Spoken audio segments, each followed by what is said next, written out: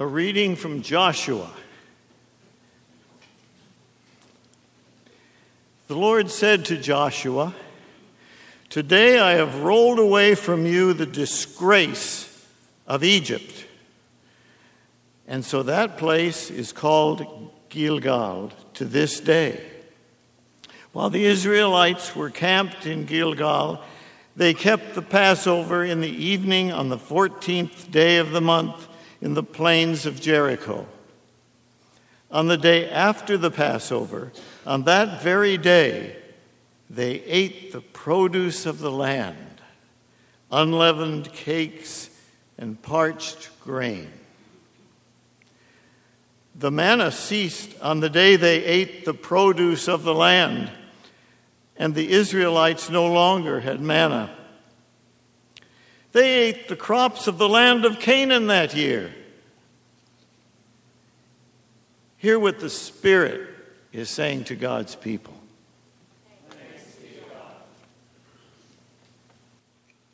A reading from the second letter of Paul to the Corinthians. From now on, we regard no one from a human point of view. Even though we once knew Christ from a human point of view, we know him no longer in that way. If anyone is in Christ, there is a new creation. Everything old has passed away. See, everything has become new.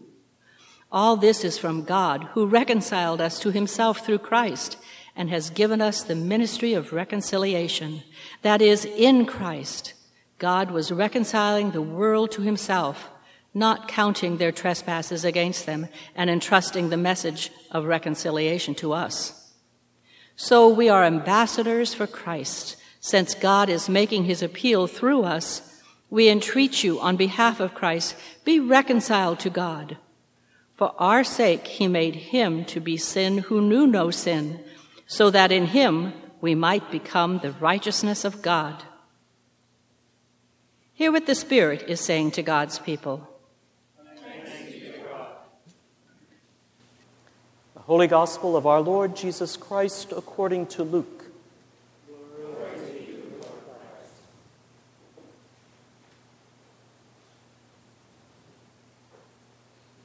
Now, all the tax collectors and sinners were coming near to listen to Jesus. The Pharisees and the scribes were grumbling and saying, "This fellow welcomes sinners and eats with them." So he told them this parable. There was a man who had 2 sons. The younger of them said to his father, "Father, give me the share of the property that will belong to me." So he divided his property between them. A few days later, the younger son gathered all he had and traveled to a distant country, and there he squandered his property in dissolute living. When he had spent everything, a severe famine took place throughout that country, and he began to be in need. So he went and hired himself out to one of the citizens of that country, who sent him to his fields to feed the pigs. He would gladly have filled himself with the pods that the pigs were eating, and no one gave him anything. But when he came to himself, he said, "How many of my father's hired hands have bread enough and to spare? But here I am, dying of hunger. I will get up and go to my father, and I will say to him, 'Father, I have sinned against heaven and before you. I am no longer worthy to be called your son. Treat me like one of your hired hands.'" So he set off and went to his father. But while he was still far off, his father saw him and was filled with compassion. He ran and put his arms around him and kissed him. Then the son said to him, "Father, I have sinned against heaven and before you. I am no longer worthy to be called your son." But the father said to his slaves, "Quickly, bring out a robe, the best one, and put it on him. Put a ring on his finger and sandals on his feet, and get the fatted calf and kill it, and let us eat and celebrate. For this son of mine was dead and is alive again. He was lost and is found." and they began to celebrate. Now his elder son was in the field, and when he came and approached the house, he heard music and dancing. He called one of the slaves and asked what was going on. He replied, "Your brother has come, and your father has killed the fatted calf because he has got him back safe and sound." Then he became angry and refused to go in. His father came out and began to plead with him, but he answered his father, "Listen, for all these years I have been working like a slave for you, and I have never disobeyed your command, yet you have never given me even a young goat so that I might celebrate with my friends.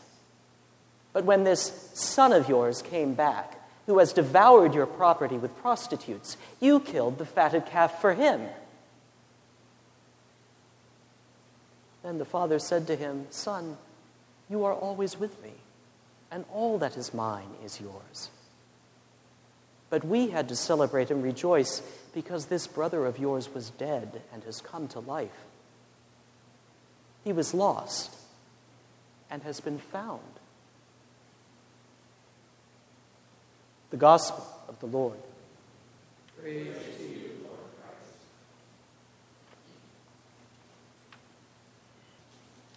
Catching my eye in the readings this week was a little play on words that might get lost slightly in translation. But when the Lord says to Joshua, "I have rolled away the stone, I have rolled away the stone of the shame of your captivity in Egypt," they named the place Gilgal, which is a little bit of onomatopoeia. It's very close to that word rolled. And it brought back a memory of a number of years ago when my wife and I went, may have even been before we were married, we went to a live kabuki theater in Berkeley. And the only thing I remember from the particular play that they were doing was one of the great kabuki actors crouching down, as they do in Japanese scenes, and going, "Goro, goro, goro, goro, goro, goro, goro, goro, goro, goro, goro." It's about the rolling of a sliding door. And that onomatopoeia, which is not just a false cognitive, but it's very similar in Japanese for whatever reason, Gilgal, the rolling of the shame of the captivity in Egypt. I want to flag that image because it is key to understanding what is going on in so many of the other readings and in this place that we find ourselves in what I like to call Deep Lent, this fourth Sunday. If you are anywhere at all, maybe you're still just getting started, but if you are anywhere at all in practicing fasting this Lent or picking up a spiritual discipline, the sneaky devil that often comes in is the devil of self-satisfaction and righteousness. Oh, I'm doing it now. I've accomplished something. Today's very familiar parable is meant to tweak us a little bit on the nose for thinking along those lines, because this is the thinking of the Pharisees and the scribes. We as Christians often fall into the trap of believing them fundamentally to be somehow Jesus' enemies in the Gospels. There certainly is polemic there, but we have to remember that the way Luke is depicting them and the way many of the other authors depict them is not as so much Jesus' enemies, but as the righteous, the people who got it right, the people who have it right with God and are able to observe all the practices and the disciplines and the fasts, who are right with the law as they understand it through their religious tradition, who then look out and see Jesus doing something that they cannot fathom. Because in Jesus' time, and really in most times, who we are is often shown in the people we eat with, the people we consort with, the kinds of characters we surround ourselves with. And here Jesus is cavorting with sinners and tax collectors, the pariahs of his society. And of course, the righteous folk, the ones who have it right with God and in their religious tradition, are scandalized by this. How dare he? What does he think he's doing? So in that sense, they don't identify in the story with the prodigal son, which is the name we often give this parable. A better name for them, and perhaps for us, might be not the prodigal son, but the righteous elder brother. How many of you identified with him? Is this story fair to him? The sense Luke gives us is not just that his younger brother has taken his share of the inheritance and run off with it and squandered it completely. When he gets home, his father is so overjoyed that he starts spending his elder brother's inheritance to celebrate with the younger brother. You can understand why he's upset, right? The reason this story hits us so close to home and stays with us is because it vividly captures something that both theologians and anthropologists have understood for years. It's what René Girard describes as the mimetic side of the human condition. And it goes back to sibling rivalry. We all know this in our own families. We see it amongst our friends. We know it as parents trying to raise siblings, no matter how far apart in age they are. And that is that there's always this game going on of imitation, mimicry, but also competition.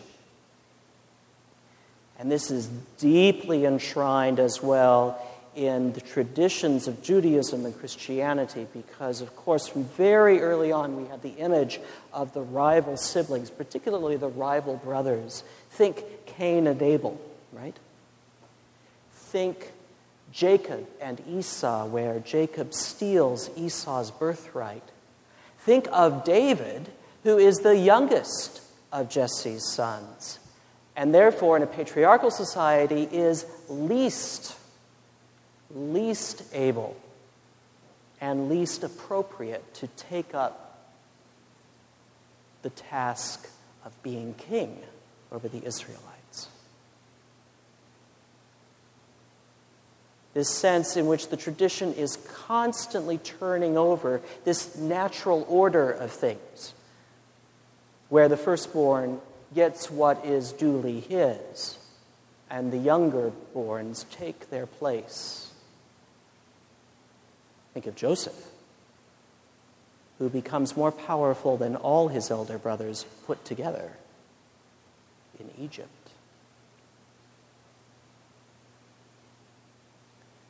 Jesus wants his followers, as well as the Pharisees and scribes and us, so many centuries later, to hear and see ourselves in this parable and our own sense of righteousness when we've done something correctly, because this is always sneaking into religious community and religious life. This notion that at last, I have it right, and therefore I can focus on hanging on to that. This is what we do with wealth. It's what we do with our material possessions frequently when we accumulate something that we feel is good and right. We tend to hedge around it to protect it. But in fact, Jesus is telling us the love of God is so radical and so critically offered for those who need it most, like the prodigal son, that God is even willing to spend blessing on them at our expense. If that doesn't make you uncomfortable, listen more closely.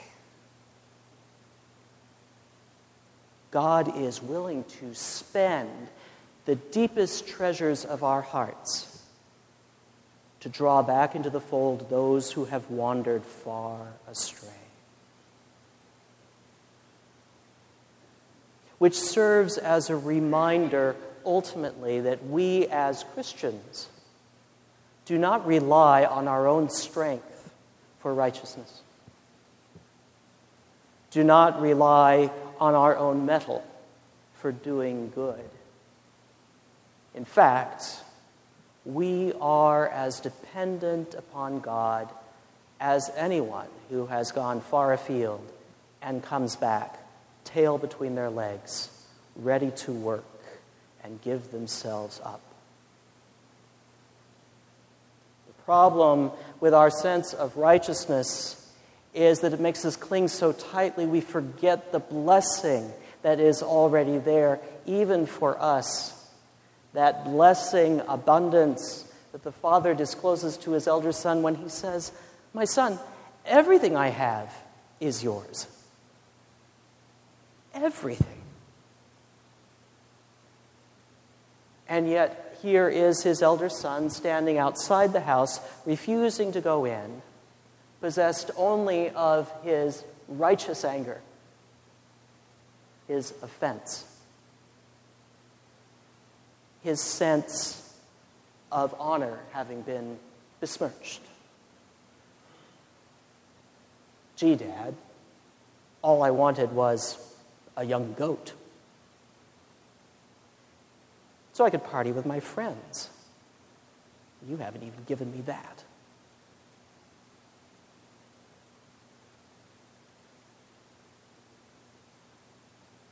Jesus wants us to understand that everything we have is gift. And here in Deep Lent, to open our hearts, to recognize that that gift is meant to be shared,